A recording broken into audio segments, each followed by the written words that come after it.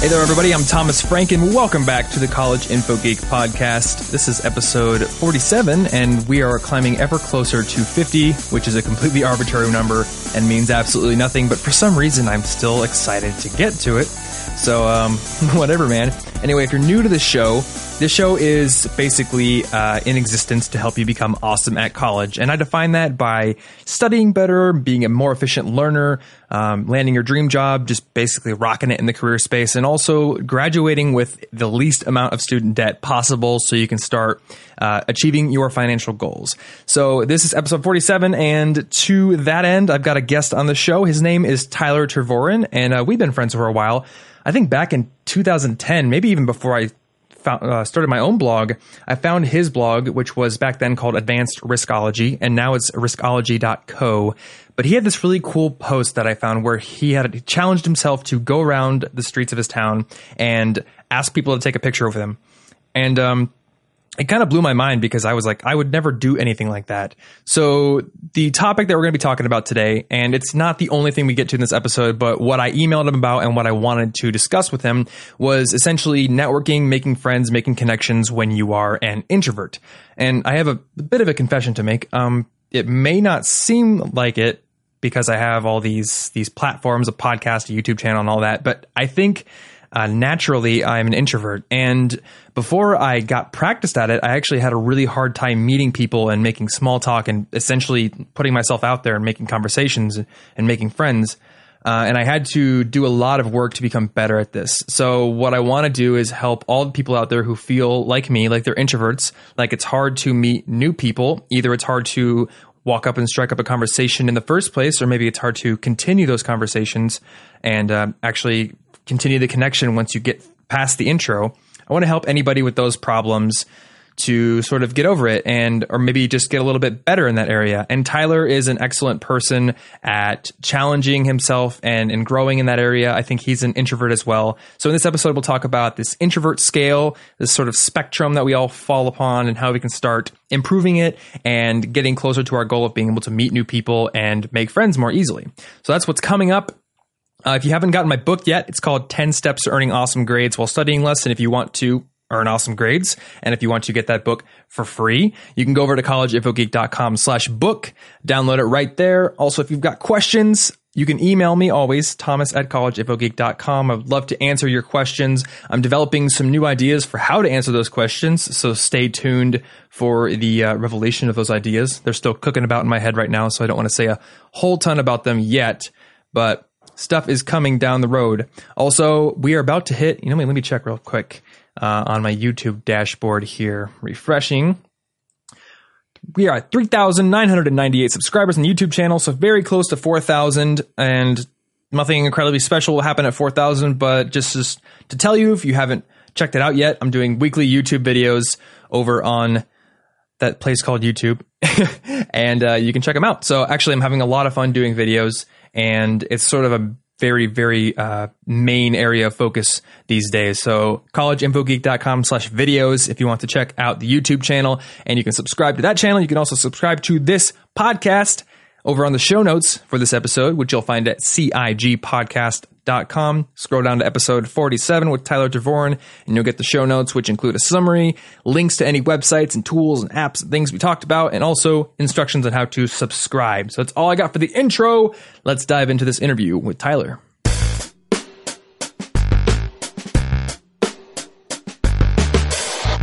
All right. Well, welcome to the show, Tyler. Thank you. Thanks for having me. Yeah, man. So we're talking about networking or making friends or whatever you want to call it for introverts today. And I want to point out something that I saw on your site back when I found it probably 2 or 3 years ago. There's this project where you were like going around. I think you were asking people to take a picture with you or something randomly. Oh, yeah. So I've since abandoned the project, but I'd like to get back into it. It was a lot of fun. When I was traveling around the country and around the world a lot a few years ago, I was taking my video camera with me, and just as a kind of a way to get myself to open up to strangers a little bit more and get better at talking to strangers, as I decided to start this little film project where I would go around and just do like a man on the street kind of interview thing where I'd like flag down strangers and be like, ask them the biggest risk. I asked them two questions. I asked them like the biggest risk they ever took in their life, and then I asked them like if they knew they wouldn't fail, what would they try to achieve? Oh, okay. So this is actually questions you were asking them. Yeah. So I did like a little mini interview style kind of thing. Okay. And then it was just for me, but then once after getting like 10 in every city or so, I realized, I should turn this into like a little video to share with people. And it was just like a little fun side project that I did. Yeah. Yeah, I remember seeing that, and I think this was back when I was maybe a sophomore or junior, and I still was pretty nervous even going to conferences and stuff, and I was like, I would never be able to do that. Like, not in a million years. It's funny is that's how I felt when I started, but I just finally had gotten like, so I identify very strongly as an introvert in the sense that I don't get my energy. The energy that I get comes from kind of being alone and recharging in like a quiet kind of space. I'm very contemplative. And so, but at the same time, I also really enjoy getting to know new people and building connections and feeling like I'm contributing something, useful to other people's lives, and that, I'm getting the same from them. Like all that stuff that is normally reserved for what we normally prescribe to or prescribe as a being an extrovert, I also really enjoyed. And so it was kind of like I identified as an introvert, but I have all of these tendencies and things that I enjoy that make me feel like I should be an extrovert, which also had like the side effect of making me feel like maybe I was like failing at being who I'm supposed to be or something. Until I realized, like what it's all about is just kind of, it's all about just where you get your energy from. And figuring out how to do the things that, seem interesting to you, but maybe you're not naturally inclined to do, at least for long periods, in a way that works for you so that you can meet new people, build new connections, grow your business, do that kind of stuff without either always feeling like a failure or feeling like you're totally worn out at all times, like trying to keep up appearances. Yeah. So what it's sounding like is, we have this traditional definition of introverts and extroverts. At the extremes, we can say it's binary, either or. I think most people would see it on a spectrum. But maybe we could see it on like a grid, like a, 2-dimensional instead of just 1-dimensional line where you define, where you get your energy from. Like you and I get our energy from probably chilling by ourselves, reading a book, doing whatever at home. Yeah. But there's also the other, like the y-axis where, do you like enjoy making those connections? Do you really get a lot of value out of that or not? And maybe you're the type of person that has an introvert battery and needs to recharge, but still really enjoys making connections and really enjoys when you find a genuine person to build a relationship with. Yeah, well, and it's really good to note that like, how we've looked at introversion and extroversion in the past is all wrong in terms of how it actually works. Right, like nobody is just a pure introvert, and nobody is a pure extrovert. In fact, we all share the same. Kind of tendencies, but to different. But different parts of them come out differently in our personalities. So it really does exist more on a spectrum. And recently, I've heard a lot of talk about what people like to call, being an ambivert, which is kind of like this new sort of like. Almost like the androgynous way of describing someone who's neither super introverted or super extroverted. They're just kind of an average everyday Joe. And now like the popular term for them is to say I'm an ambivert, right? Like, okay. But I think the most important thing to realize is this: it's not binary, right? Like you just mentioned. It's something that, everybody possesses all the same things. It's just different things come out in different ways depending on your personality. Definitely. And I think like it's also I guess a journey, like you're not always the exact same level of introverted or extroverted. With deliberate practice, it becomes more comfortable, I think. Right. Yeah, certainly. Well, I mean, that's true of anything, right? The more you get used to something, the less you fear it, the less you think about it, and the more automatic it becomes. Maybe one of the biggest misconceptions about introversion is that in the past, part of the binary example that you gave was, for the long time we would say introverts are shy, or the extroverts are super outgoing. It might be more true to say that an extrovert is more naturally very outgoing, but to say that an introvert is shy is actually quite incorrect. In fact, most introverts value, deep friendships and meeting new people and doing all that stuff all the time. But shyness is actually like a trait that exists outside of introversion. So that's just the fear of making new connections, really? Yeah, that's basically... Yeah, shyness is almost kind of like something that exists on the fear spectrum instead of like the personality spectrum. Okay. But it's like, yeah, exactly. So the project where you went and interviewed people around, just on the street, that was sort of a deliberate attempt to get over shyness? Yeah, exactly. Because my whole life, like, I wouldn't describe myself as a shy person. I was definitely shy when I was a child. I was hesitant to, talk to strangers. I was really insecure about, asking. I remember all the time that it was. I would get in interesting conversations, almost little fights with my mom, because she would take me when I was a little kid. She would take me to the barber to get my hair cut, and she'd sit me down in the chair and she'd say, "Tell him what you want," and she'd walk off. And I was too shy to tell the barber what kind of haircut I wanted. And so he or she would always end up cutting my hair, in whatever way they thought looked good. And then I would be like, I would be super polite and be like, "Oh, I love it." And then as soon as I would leave, and I was like, 6 years old or whatever. As soon as I'd leave, I was like in tears telling my mom that like, I hated my new haircut, couldn't go to school because I was too shy to even talk to, someone who was getting paid to do something for me. You know what I mean? So I grew out of that for the most part.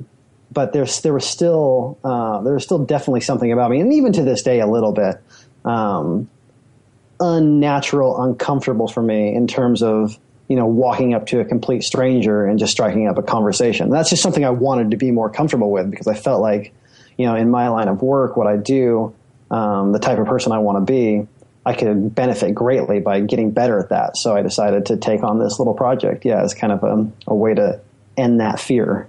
Cool. So as I've been following you, I kind of learned that you have like this really wacky story, like climb Mount Kilimanjaro. You had this whole crazy episode of the Russian border where somebody wanted to get a bribe or something. Like you run this website. So what started all this crazy stuff leading up to Advanced Riskology, which is now just Riskology? Yeah. So what started that journey? Yeah. And I guess I didn't ask you, did you go to college or was it just okay. So what was the progression from student life to what you're doing now? Yeah. So in college, I actually studied architecture. And so my degree is in architecture. Just like Pat. Yeah. Just like Pat Flynn. Yep.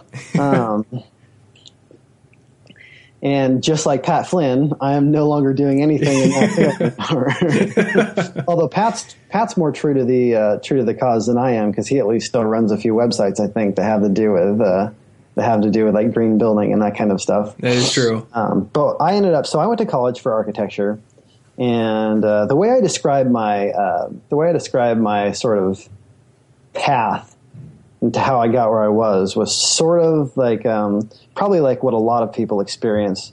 No major sort of life-changing experience that led to it. No major breakdown or anything like that. It was just a series of small but building miscalculations and poor decisions.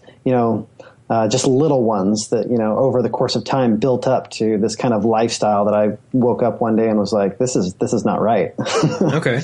And so what was the this is not right for you? I studied architecture in school. Okay. And I realized I didn't want to be an architect. Instead of actually doing some soul searching and figuring out what I did want to do, I decided to try to parlay, all the way. I was stuck in what they call sunk cost, the sunk cost fallacy. Right. Which kind of says that, the more you put into something, the less you are willing to give up to it. It's the reason why people stick with bad decisions, stay in bad relationships, all that kind of stuff. Mm-hmm. It was keeping me in this mindset of I have to make use of all this work I've done towards my architecture degree. So I ended up using my architecture degree to get a job in construction. And I worked as a construction manager for a number of years during and after school. And I kind of progressed through that. I was, getting my yearly raises and promotions and working my way up the ladder for this big construction company. But just every single day realizing, I would kind of sometimes ask myself, like, can you see yourself like sitting in this chair doing this work for the next 30 years? And I found myself avoiding that. Like every time I asked myself the question, I would avoid it. I'd avoid the answer because I knew the answer was no. Like there's no way, I couldn't live with myself doing that. So it eventually got to the point where I was so stressed out at work and so not feeling in love with what I was doing that I wanted to find something else, and I had no idea what it was going to be. Just no idea at all. So I tried a bunch of I started a blog just to see what blogging was all about because before I started blogging, I had no idea that I liked writing. And so I started just this random blog one day years ago to see what it was like. Decided I liked it, but wasn't sure how to make money with it or how to turn it into a job or anything. I tried a bunch of other stuff. At one point, I had a plan to become a professional musician of some sort. Okay. I knew how to I was pretty good at running home recording studios. So I thought maybe I could do something in the recording industry. I tested a lot of different ideas. I even tested doing some more construction related stuff, like running my own construction business. But then I realized no, don't do that. That would be another little nugget on the pile of bad decisions. So you didn't actually do that one? So I didn't actually do that one. Okay. But eventually I just kind of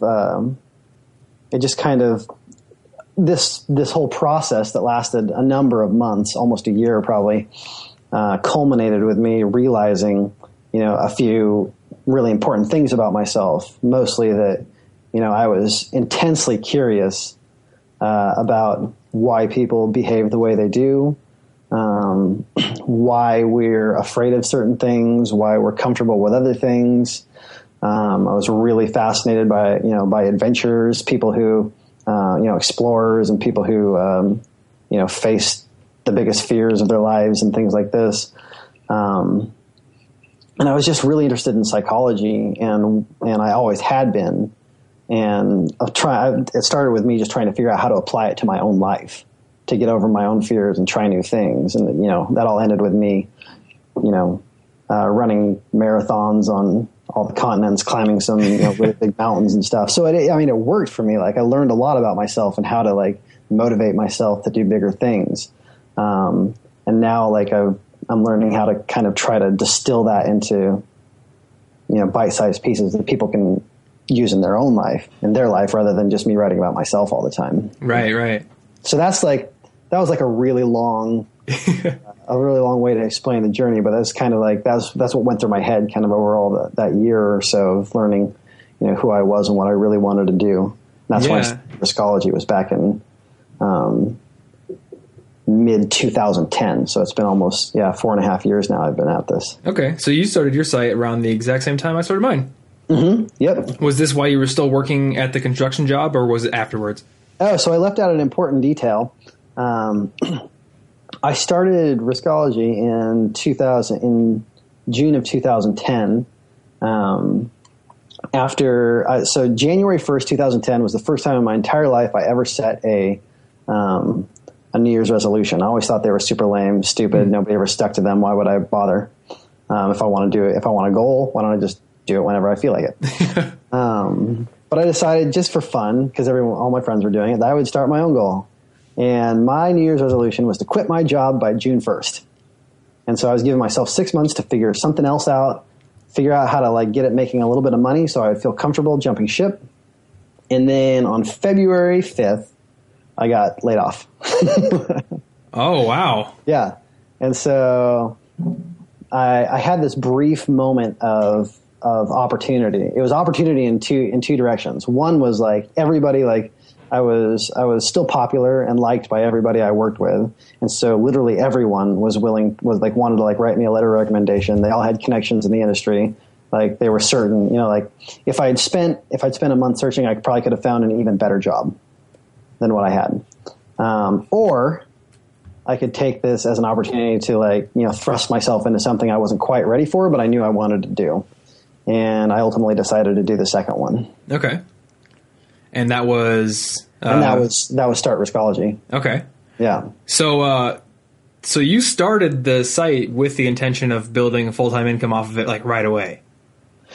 Yeah, well, so I was in the fortunate position of having been in a job that paid me quite well for a few years, and I had saved quite a lot of money. So I wasn't in a panic mode about trying to figure out how to make money right away. I was more interested in figuring out how to build an audience, figure out how to become, the writer that I wanted to become. But yeah, that was always a part of the equation, was learning how to make money. Okay, interesting. So, I'd love to talk about that, but there's one thing that you mentioned during the story that I really liked, and that was this feeling you had that you could not do this forever. Like, you ask yourself the question, can I sit in this chair and do this job for the next 30 years? And then you keep pushing it off. Mm-hmm. And I think this is like really common. So I'm glad that you touched on it. I was in a relationship for a couple of years, actually a year and a half, I think. And, it wasn't a terrible relationship. Like, it was good. Mm-hmm. But I knew that she wanted to get married. And every time I would ask myself, can I see myself spending the rest of my life with this person? My brain would go, don't think about that for now. Yeah. Because taking action is so scary, Yeah, well, Thomas, I can relate to that entirely, because I actually just a month ago, in fact, what day is it? Is today the 10th? Today's 11th. So a month ago yesterday, I got married. And that's right. I saw the pictures, yeah. Yeah. So a month ago yesterday. Thank you. But here's the thing. I knew that I wanted to marry my wife the day that I met her, the very first day. But before I met her, I was in a relationship with a woman for 6 years that I had the exact same hesitation, insecurity about, the future with. I spent 6 years in that. Doing that same thing, because she wanted to get married, she wanted to have kids, right? And I would constantly be asking myself, like, is that the right like, is this the right, is she the right fit for me? Right? Is this the, can we have a great relationship for the rest of our lives together? And I was never certain about it. There would be days where I was like, yes, definitely, but then there were also days when it was like, no, I'm not sure. And it was like that from the very beginning till the very, very end. Right? So you spent 6 years. But I spent 6 years of, like, not allowing myself to, to make a firm decision on it. Right. So, like, yeah, like, I tortured, like, it was in some ways, it was kind of torturing for 6 years. It wasn't all torture. It was a fine relationship, right? Like, things worked, things didn't, it was average everyday relationship. But then once we broke up, and I met my wife, I knew from our very first date, like, this is what it's supposed to be. Well, that's the thing, though. Like, things that really, really suck, those are easy, because like, I have to get out of this right now. Mm-hmm. But a relationship that's comfortable, you start to question, like, do I really deserve more than this? Like, am I being selfish asking for more? This is, and you don't want to hurt the person. You're like wondering if you're just subjecting yourself to grass is greener syndrome, that kind of thing. Yep. So it's such a difficult decision to make. Yeah, when it's really weighted one way or the other, when it's just horrible and you can't stand it, it's easy. When it's just fantastic and you can't get enough of it, it's easy. It's that gray area in the middle, which is a really big area, mm-hmm. right? Of like of uncertainty, where you're just constantly kind of drifting through every day, like wondering if you're on the right path. And that's a tough one. That's a tough one. But I think at the end of the day, the answer is, if you're wondering if you're on the right path, like, you probably aren't. Right. And unlike with a job, like choosing to marry somebody, that should be a permanent decision. So yeah, exactly. It's really funny that you say, like, right when you met your wife, girlfriend before you married her, that you knew you were going to marry her. Mm-hmm. So I've been with my current girlfriend for a little over 2 years now. Yeah. And now I didn't know that. I didn't have like that same feeling the moment I saw her, but the first words she ever said to me were, "Will you marry me?" It was a joke. But I said maybe. It wasn't even like face to face. She said it out because I was like playing DDR and something, and I'm like super into it, so I'm pretty good at it. And she saw me playing, and she go, "Will you marry me?" And I said, "Maybe." And we've been together for over 2 years now. So, so guys, if you want the women to ask you, you have to become like a DDR champion. That's the secret, man. Like, I don't know what all these pickup artist people are talking about. Whatever, just it's all the dance moves. Exactly.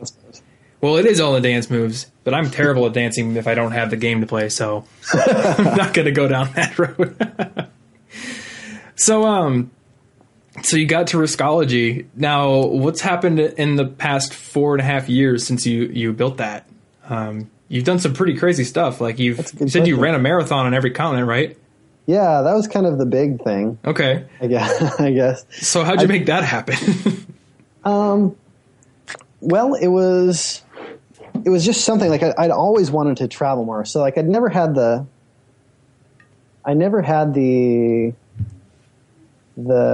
like, it didn't start with like an ambition to see every continent. It certainly didn't start with an ambition to run a marathon, to run marathons. The way that all started was, it was actually before I launched Riskology. It was in that like brief 3-month period between getting laid off and figuring out what I was, what the site was actually going to be and what it was going to be about. I got a call from a buddy of mine. All this time I'm spending sitting, like kind of laying around on the couch, maybe like jotting notes down in a notebook, but for the most part, just kind of wasting my life away.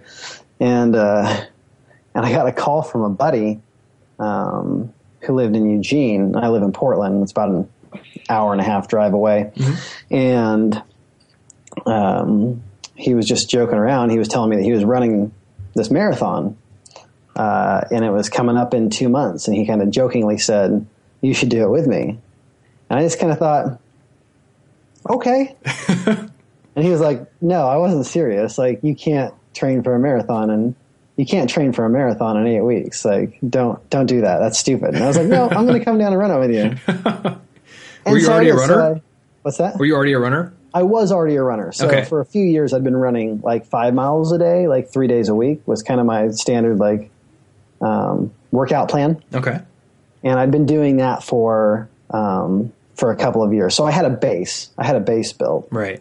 But then I just decided, all right, well, I've got 8 weeks to figure this out. And I did. And then I ran a marathon and I beat my friend, and he was really pissed. And, and I decided that I really liked it. I really liked running marathons. And so I always wanted to travel more. And that was like always, a goal of mine was to travel more, but that's such a nebulous goal. It was one that I like never acted on, because what were the real actionable pieces of a goal to travel more? Right. I had to pick some places and things to do. And so I decided, well, here's one way to like merge these two ideas together. Wouldn't it be fun to run a marathon on every continent? That would be like a fun goal because there's nothing inherently interesting about running a marathon to anybody besides the person running it. Right. And there's not really all that much interesting about just traveling, unless unless there's a story behind it. So I thought, well, here's a good way to merge these two ideas into, a personal project that could, give me something fun to talk about, at least while I get this whole thing started. So you started the actual travel process as you were like right when you were starting to build Riskology. Mm-hmm. So, I guess, how did you, you had enough money saved up to fund the travel and to live off of before you started building an income? Well, so now I'm trying to think back to just exactly how the finances worked out. I definitely had enough money to make it work for a while, not to do all of the travel and like continue with living expenses and like continue with my regular lifestyle. But I mean, I've always been a pretty frugal, miserly kind of guy. I don't derive a lot of pleasure from luxuries and things that maybe other people really enjoy spending money on. I just don't naturally. I'm not inclined to spend a lot of money. So I was lucky in that regard. Okay. So like, I can survive for a long time on very little. I'm very efficient. But the travel portion of it was still going to be quite expensive. And so at that time, that's when I learned how to travel hack. That's what actually made the trip affordable was, first of all, I learned how to travel hack. So I basically removed the cost of the flights, and I would stay in, cheap, dirty hostels for the most part. It's the best way to do it. Whenever I could. Uh-huh. And then I used the blog. It was brand new and had no credibility whatsoever. But when I was, some of the marathons I ran were quite expensive because I went and did fun adventure marathons because I thought those would be more fun to, just a better memory. And so to lower the prices of those, I did negotiate a little bit with, I didn't really negotiate. I just kind of looking back on it, I see how it could be maybe a little bit douchebaggy. But I would find the organizers of the race, and I'd be like, "Hey, my name's Tyler. I run this website, and I run this website where I'm running a marathon on every continent, and I'm writing about it. And your marathon's a little bit expensive, but I sure would love to do it." Kind of one of those it's a publicity exchange kind of thing. Like a publicity exchange kind of thing. Okay. And but it all worked out, and actually everybody, not everybody, but for the most part, people were pretty receptive to it. And so I found. Using my website, and you can do this. Anybody who has a website, right? If you have a blog, you can use it to barter with all kinds of things, right? There are lots and lots. If you have a hobby, start a blog about your hobby, and all of a sudden that hobby can become a lot more affordable. I'm serious. Well, I get review copies of books sometimes. Usually they don't ask; they just send them. But yeah, right. If you have a platform I guess that's an instrument of value. Just like money, so you can use that. Yep, exactly.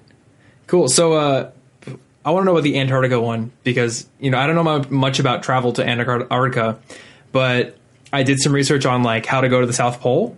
Yeah, and you have to go down to the south tip of Chile and then take another plane there, and it's a super expensive trip.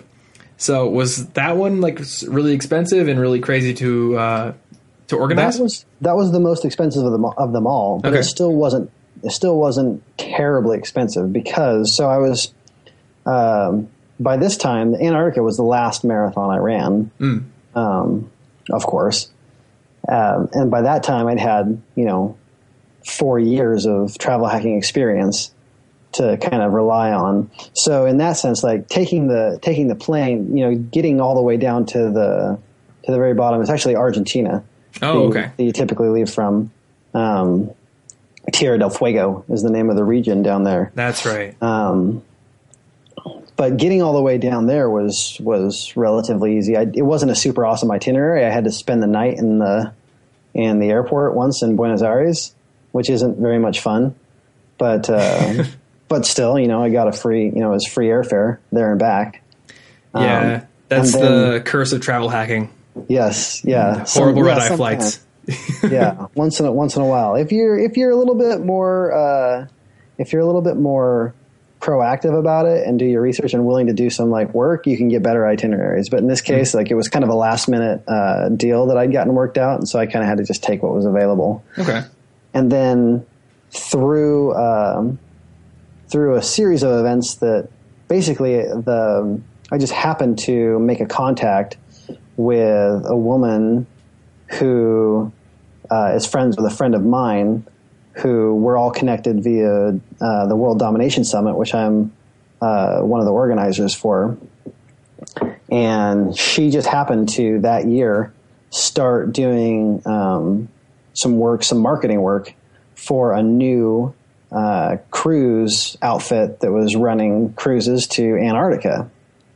And she was offering to a couple, they had a couple of spots on a cruise leaving in January or whatever that they still had to fill. And so she decided to offer them to folks in the WDS team.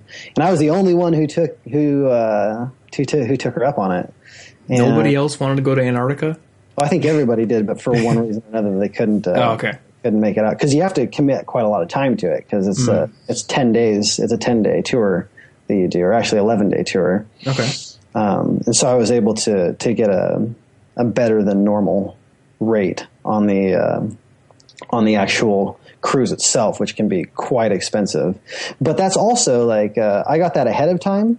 Like that was kind of a benefit that I got. But at the same time, like if you're willing to like just go hang out in Tierra del Fuego for, a week or so, go party in southern Argentina, you can hop aboard get the same deal on last minute cruises, because none of those boats that leave for Antarctica want to. And this is true for cruises in general. They don't want to leave with an empty room. Right. If they leave port with an empty room, that's lost revenue. Mm-hmm. And so in the last few days of them trying to sell tickets to, on whatever itinerary, they drastically reduce their prices if there's empty rooms. Interesting. And often what that means, and this is even cooler, is that often the rooms that go unfilled are the most expensive. Right, the most luxurious, like high class, like the really nice suites, mm-hmm. and they offer them for oftentimes less than what the people who booked ahead are paying for, down in the lower cabins. That's pretty cool. If you're willing to, if you're willing to hang out and kind of take that risk, although it's not that much of a risk because there's actually quite a lot of availability because there's a number of charter companies doing it. If you're willing to hang out for a couple of days and just, visit a couple of travel offices, maybe once a day while you're hanging out down there, you'll probably find a pretty good deal. That's really cool. So did you get one of those super nice rooms? Yep. That's awesome. I got one of the top suites. I haven't done a whole lot of travel hacking myself, but my one travel hacking story is that I got first class to Japan for like $600. Oh, hey, that's a good deal on a first class flight. It's insane. From Detroit. From Detroit, okay. It should have been like a $5,000 ticket. Yeah. The story is my friend. He had a exchange dad in Japan, mm-hmm. and that person worked at Delta. Yeah. So what Delta employees can do is they have like these buddy passes they can share with people. Yep. And it gets you a ticket for, I think it's like whatever it costs the airline to get you there. It's like non-rev, like no revenue. Mm-hmm. So that was like a $630 ticket to Japan. But we had just a terrible time getting on a plane to Tokyo. We ended up getting stuck in Minneapolis for a night, and then we were like, let's just go try from Detroit and see if that works. And just couldn't get on a flight to Tokyo. So eventually they were like, you want to go to Nagoya instead? And we were like, well, we have the train pass for free, so might as well. We can go anywhere in Japan. Yeah, because if you get a JR pass, you can just have unlimited train travel for mm-hmm. one flat rate, which is great. And we had that, so we're like, sure, we'll go to Nagoya. The plane was full, but for one seat, and we were like, let's just send people to Japan in like as many groups as it takes, because there's just no seats available. So they put me on the plane, and the person that had canceled was first class. Nice. So I'm just like, and I felt bad. Like I felt guilty because they were coming up to me like being way too nice. And they were like, thank you for flying with us, Mr. Frank. Well, to the flight attendants on the plane, you're the same as anybody. Like whether you paid $0 or $10,000 for your seat, it's all the same to them. They have no idea. Yeah, exactly. So that was a awesome trip, and the way the flight back was coached, so I was like, oh no. So that's the worst. That's kind of like the treacherous of lifestyle inflation, right? It's like mm-hmm. once you've experienced first class, like sitting in economy again, it's like, oh man, I do not want to be back here. Yeah, and that was the thing. Like when I sat in the first class seat, I was like, this is temporary. It will not happen. I've been trying to deliberately question the inflation of my lifestyle since graduating and see what do I really need. Mm-hmm. I tried scotch for the first time a couple weeks ago, and my friend recommended a $50 bottle, and I was like, this is amazing. And then I went and forced myself to buy one for half the price just to see if it was fine, and it is. So I'm probably not going to buy. This is also amazing. This is pretty good too. It's not as good, but. I tried sitting behind the 7-Eleven with a bottle of Mickey's, and I was like, hey, this is the life. It's in a paper bag. Man, this was cheap. I brewed it in the toilet. I guess distilled it. So this cruise that you got on in Antarctica, I can't say that word for whatever reason. It's a tough one. It came through these relationships that you built through WDS, which I went to last year and it was amazing. Yeah. And I got to see you speaking at the Great Namaste World Record Attempt, which is awesome. So, obviously you've built all these relationships to be part of WDS. Mm-hmm. But you said, you get your energy from being on your own. So you're an introvert. So what were the steps that you started taking to make it easier to build relationships and eventually become an organizer for a huge 500-person event? Yeah, well, that's often asked of me, because the two things seem to be, from an outside perspective, they seem to be at odds, right? Like I'm a pretty quiet, introverted person, but then once a year, I'm like standing in front of thousands of people on a stage doing my thing. To me, at least the actual performance part of it, being up on stage and doing the performance stuff, to me, I look at that basically as a performance. Right. That's kind of how I keep my nerves in check, is like I'm trying to put on a show. Mm-hmm. Rather than, but at the same time, I'm trying to connect with people at the same time. That's what putting on a good show is. But basically, I try to forget about the fact that there's, a lot of people, standing there watching. But at the same time, it doesn't feel unnatural necessarily at all for me, at least now. Like, it did the first few times, but now that I've done it a few times, just like anything, once you've done it a few times, it becomes pretty run of the mill, pretty standard kind of thing, which is really nice in some, like in some ways it's good and in some ways it's bad. Like you'll never get that experience of feeling the way you did the first time again, and you'll always look back on it with a little bit of, it's like one of those memories, the nostalgia of it. But at the same time, like you get better at doing it.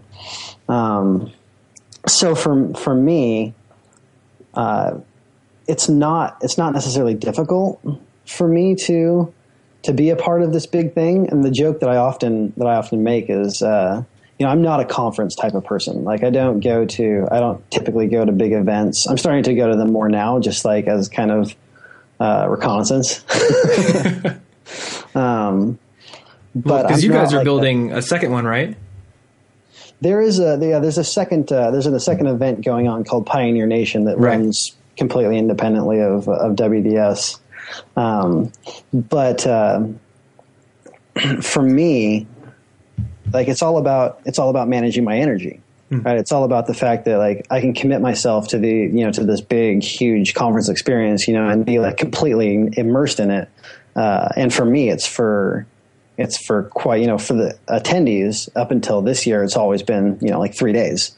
And for me, like that intensity actually lasts more like a week and a half. Right. Of the, those kind of last minutes building up to getting ready for it.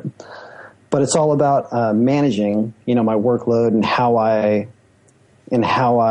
live my life in that time frame, right? Like, because I don't have a problem at all being in front of a lot of people and doing that, as long as I'm careful about how I use my time when I'm not in front of a lot of people, right? So like if I'm on stage, say in front of 3,000 people, then immediately following that, I'm going to go sit in a room by myself for like 2 hours and not talk to anybody.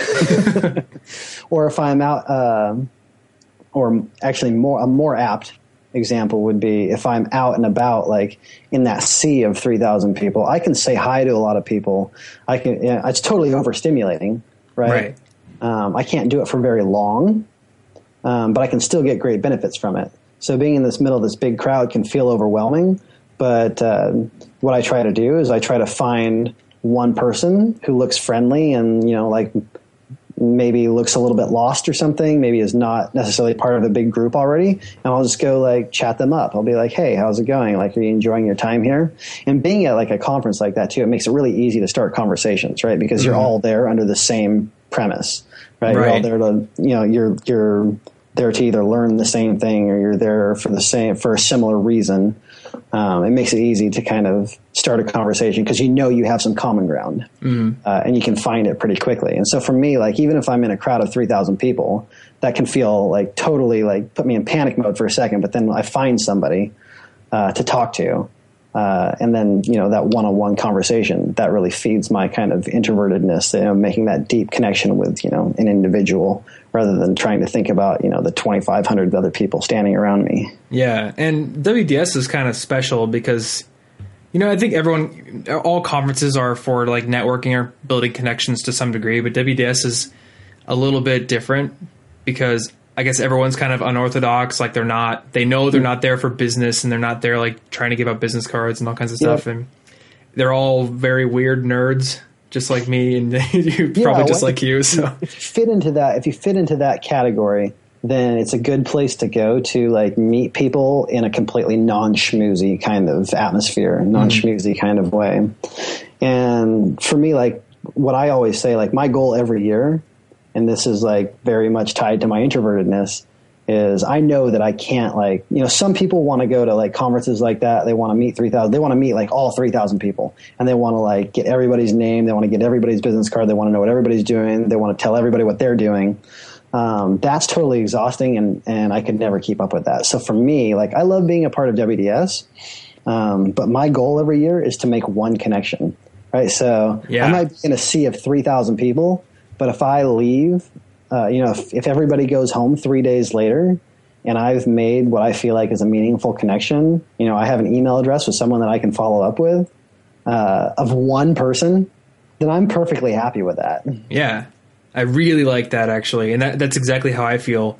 Even at WDS, I know that everyone there is super cool, and they're all probably have really nerdy interests, and they're probably very easy to connect with. But what I want when I go to a conference is like to meet one person and then like go off to a bookstore or a coffee shop or like go hit up the bar or something. And actually with WDS, I spent a lot of the time at Powell's Books and like just around Portland with a couple of people I met there, just walking around exploring. Yeah. Well, and that's one of the best things to do when you're an introvert at like a big event like that is try to remove yourself from like, because you can get total sensory overload, right? Situation like that. So if you can meet 1, 2, 3 people, right? If you get in a small group, take the conversation somewhere else, somewhere a little bit more introvert friendly, like. Go sit in the park somewhere if it's nice out, or go to Powell's, or go like grab a drink somewhere. That's always a big thing for me. It's like, oh hey, like it's really nice to meet you. It's a little bit loud in here. Like, do you want to go like walk over the park block, see what's going on over there?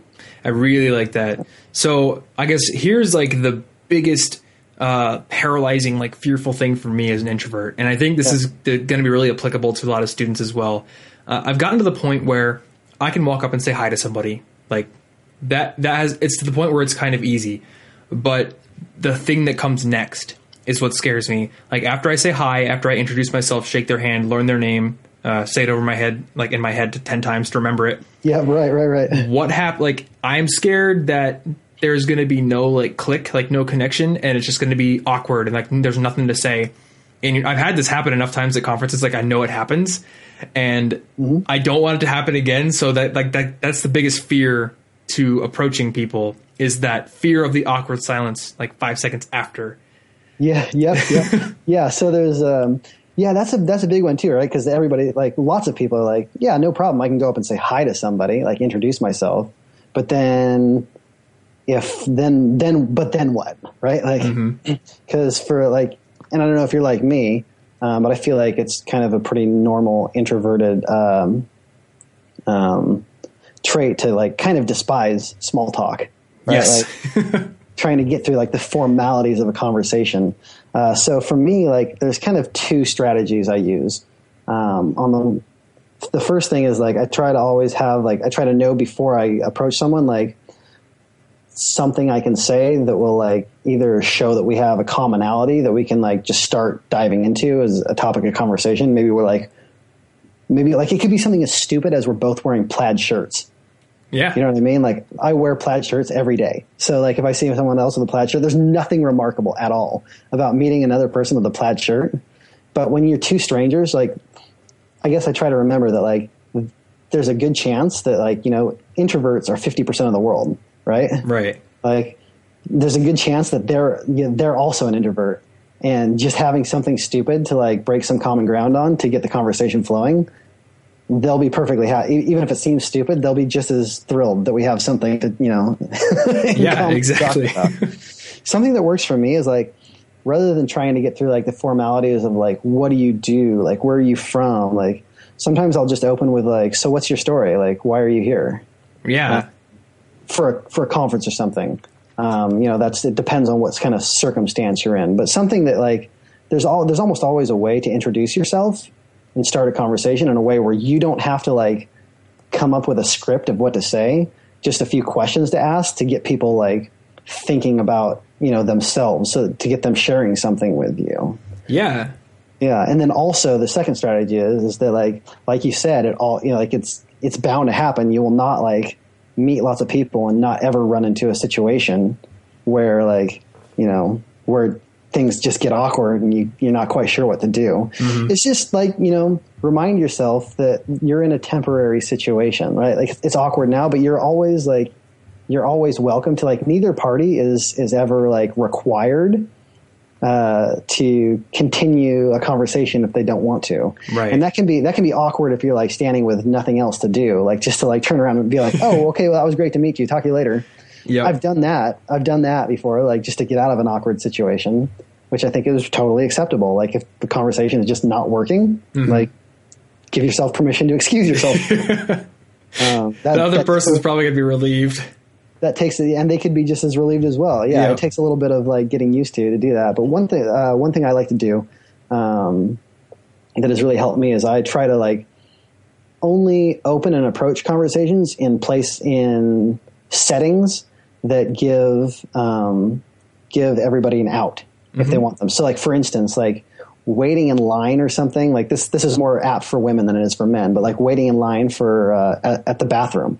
Right, you can strike up a conversation with somebody in line in the bathroom, and that like if you don't want to, as soon as like somebody's headed to the stall, you can end your interaction there. Right. Or in line, maybe a better place is at the bar.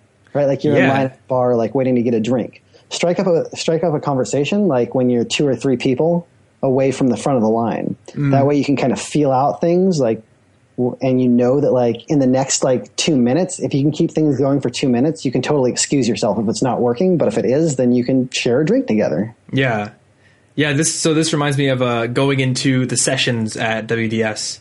So if I'd get into the auditorium like 15 minutes early and sit somewhere, and then someone would strike up a conversation with me, I would be like, hey, what's up? But in the back of my mind, I'm like, I'm like stuck here in this seat for 15 minutes before the session starts. And there's no there's no easy out, so if the conversation like goes silent, I'm just going to be sitting next to this person awkwardly that I've made a connection with. But if I get in there like 3 minutes early, I can easily meet somebody, and then Tyler's going to come on the stage or Chris is going to come on and say, hey, let's start the session. There's the easy out. And you can get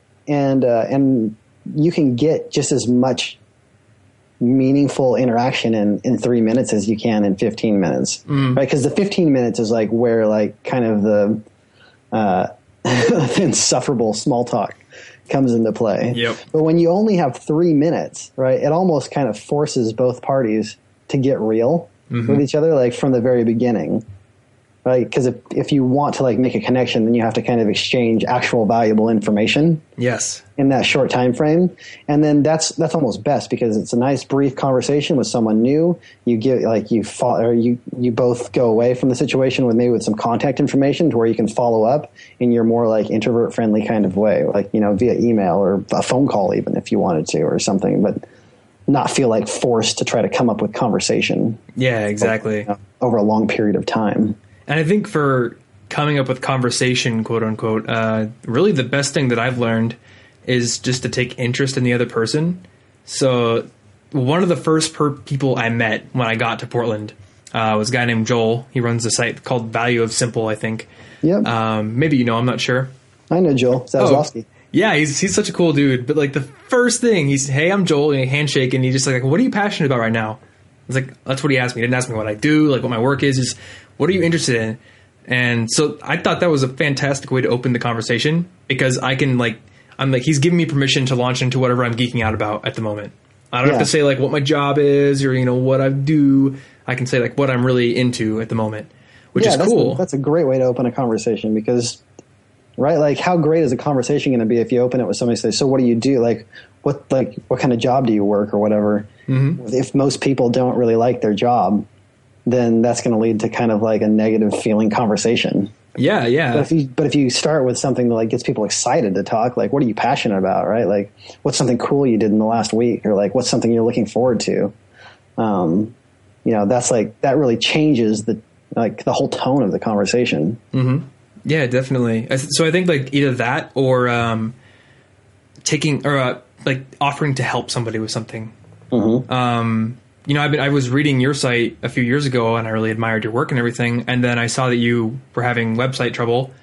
And the reason I offered, you know, one, I wanted to help somebody because I had a skill, but it wasn't like I was expecting to get paid or anything. I was just like, Tyler's cool and I want to make a connection with him and I know I can help with this. And it's less awkward for me to do that than to like email and try to say something to strike up a conversation. So that was, you know, I think that was how I first started talking to you. And now we're like talking about video stuff and audio stuff. And, yeah. Now we connect on a regular basis. Like, it's been really fun. Yeah, that was actually a really great, way to do it. Cause that was like kind of one of those moments where like, I was kind of in desperate need for like some help and you just like stepped right in and like helped me. And I was like, wow, this guy is like amazing. And that was like, that was like probably more than 2 years ago. Yeah. It was early 2013, I think. Yeah. There was no like formal introduction. Like, hi, my name is, I run this website and do these things. It was just kind of like, hey, we've got this like mutual exchange thing here. Mm-hmm.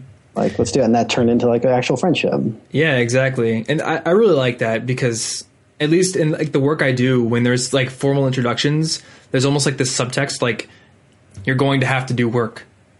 Like when you make this connection, I think. But when it's less formal, like, you know, you're just talking as people. It's not like somebody emailed you with like the intention of working down the line or, you know, getting promotion or something. Yep. So I really like that.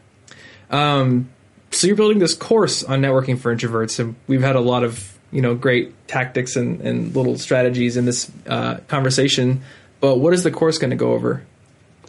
The course is going to go over. So I've been doing a lot of research, specifically on Twitter. I've been asking because I seem to have a lot of friends on Twitter who are like of the same introvert persuasion. And I've been asking them all sorts of questions about what types of things they want to learn about, you know, getting better at building connections and, you know, advancing relationships and business relationships and things like that. And so what the course is going to focus on almost entirely is in-person connections. Because what I've realized based on the feedback I've gotten from everyone is that, you know, as an introvert, you're already probably pretty good at doing the whole online connection thing, because that's your game. Yeah. Right? Like that's where you already shine at. You know how to do that because that's what you prefer. But then a lot of people still need to do this sort of in person, like how to build connections, like live face-to-face connections. Like that's still a part of life, right? That's right. And that's the part that people, you know, introverts, even me, right? Like I've built all of these strategies and kind of tricks over the years. But it's something we struggle with, is doing the the face-to-face connection. So it's going to focus entirely on how to do face-to-face connections in a way that stays true to, you know, yourself as an introvert, like leaves you feeling good about the type of connections you're building and like doesn't totally wear you out. Okay. Awesome. Yeah. And so I guess we're recording this in November, but you're planning on getting it ready to go. You said planning to start letting people know about it. Yeah, in reality, actually, like in January. Okay, cool. Don't have a launch date in place yet, but like the plans are moving forward pretty rapidly. Yeah. So. Yeah, I know. I totally know what it's like to like be building something big while you're also trying to create weekly content and stuff like that. It's just crazy. You got to be careful about what you promise in terms of like launch dates and things like that. Mm-hmm. Though I think there is sometimes value in committing publicly. Oh, there is. Yeah. For me, it's like I haven't figured out exactly what it is, but there's a line that has to be drawn where like a certain amount of work has been done to where you feel confident that you can finish the rest of it in a certain amount of time. That's kind of my strategy. So I'm not to that kind of breaking point yet, but once I'm there, then I'll announce a launch date. Cool. Yeah. Well, it's something that I'm definitely going to be following because I am still an introvert. And even when, and you always will be, just like I always will be. But that doesn't mean like that doesn't limit you in any way. It just changes the tactics that you use. Yep. Just want to be a more skilled introvert. Yep. It's funny, like even with people that I feel like I'm friends with online, if I, you know, sometimes I meet them in real life, and like the initial meeting is awesome, but then you both realize like, oh, we're introverts and we're in person. What do we do? I can't like tweet you back and just go do whatever I'm doing. I have to talk to you now. So it's, it's always good. And I definitely will be letting people listening to this or reading my blog know about that, because it's something that I'm interested in. But beyond that, I think it's just go get practice, like go to a conference or go to a club meeting or something, right? Yeah. The best thing you can do is just like pick like one small thing that would get you closer to feeling comfortable in a live atmosphere, right? And that's, just take some of the tips, some of the ideas that, that you and I talked about today on this call, and like go to a live event or something, go to some a meetup, get on meetup.com and don't try to find a networking event. Just try to find something interesting to the people are doing something like a board game night, or like even just going to like a board game night. And you don't even have to go for the whole time. You could literally show up for like 15 minutes and be like, say hi to people and then take off. Like you get to make the rules, right? Like there's no rules that say like, this is how you have to do it. Like you just do it however feels comfortable to you. And as long as you do it over and over again, you'll get more and more comfortable with it, and it'll get easier and easier. Yeah. I like that you say board game night. I've had people ask me like, what do I do if I'm moving to a new town, got a new job, I just graduated? And I'd be like, go to your local card shop and start playing Magic, because you'll meet people. You'll meet people. Yeah, and you can probably find, I didn't even think about board game nights, like little meetups and stuff, but that's probably another way to do it. And the cool thing about those is you're doing something else, so the conversation is not the like grand stage. Yeah, the networking events themselves those are the worst things to go to, because that's the only people who go to networking events are people who are there specifically to talk about talking to people. Yep. You know what I mean? So those, don't go to those in any way, shape, or form. Instead, find something that's just interesting and fun for you that people are gathered around, a concert, a game night, whatever, a kickball team, I don't care. Something like that. And then the conversations are way easier and way better. Yep. How often do you meet people for coffee? Almost at least once a week. Wow. Okay. New person or recurring? I would say 50% new, 50% recurring. Okay. Sometimes I'll meet 4 or 5 people in a week. Other times, I'll go 2 or 3 weeks without, but I'd say on average, probably one new person, probably one new person every other week or so. That is an awesome thing to do as well. So that's that works out to over time, that's something that I can commit to. It's a level that feels comfortable for me. Mm-hmm. That, over the course of a year, that's 26 new people. Exactly. Yeah. I should probably do that more often. Just watching my girlfriend, when I met her, I brought her to a networking event because she wanted to come hang out with me. And she was like, I never want to go to that again. This is terrible. Yep. And then I encouraged her to go ask some designers out for coffee, just to ask what they do, informational interview kind of things. Yep. And an ancillary benefit to that is now she is willing to go to events and things. She's more comfortable around that. I think meeting people for coffee that you don't know, it sort of shows you what sort of connections could be made if you do go to an event. Yep. Exactly. Cool. So if people want to find you online or maybe network with you, quote unquote. Don't network with me. Just send me an email. Yes. And be a real person. So where should they go? Go to riskology.co. So co, not com? Not com. Okay. .co. And I know you're on Twitter. Twitter's probably, that's my favorite network probably. So is it yours too? Yep. Cool. Pirate Trevor, you can find me there. All right. And I will link to both of those in the show notes. But hey, thanks so much for coming on the show. It's been my pleasure. This is a great non-networking conversation. For sure. All right. Well, hey, I hope you enjoyed this interview with Tyler. Once again, if you've got questions about college, about studying, about making connections, being an introvert, trying to not be an introvert, whatever, email me. I'm Thomas at collegeinfogeek.com. I would love to hear from you. Or if you prefer Twitter, I'm at Tom Frankly over on Twitter. And I actually prefer Twitter. The short form medium is really nice to be able to take a break from my work and answer some questions or connect with some people and then dive back into the things I mainly do for my job. So over on Twitter, I'm at Tom Frankly. Otherwise, if you want to find my favorite resources for being a better student, places where you can get cheaper textbooks, productivity apps, networking tools, all sorts of cool stuff. You can find them over at collegeinfogeek.com/resources.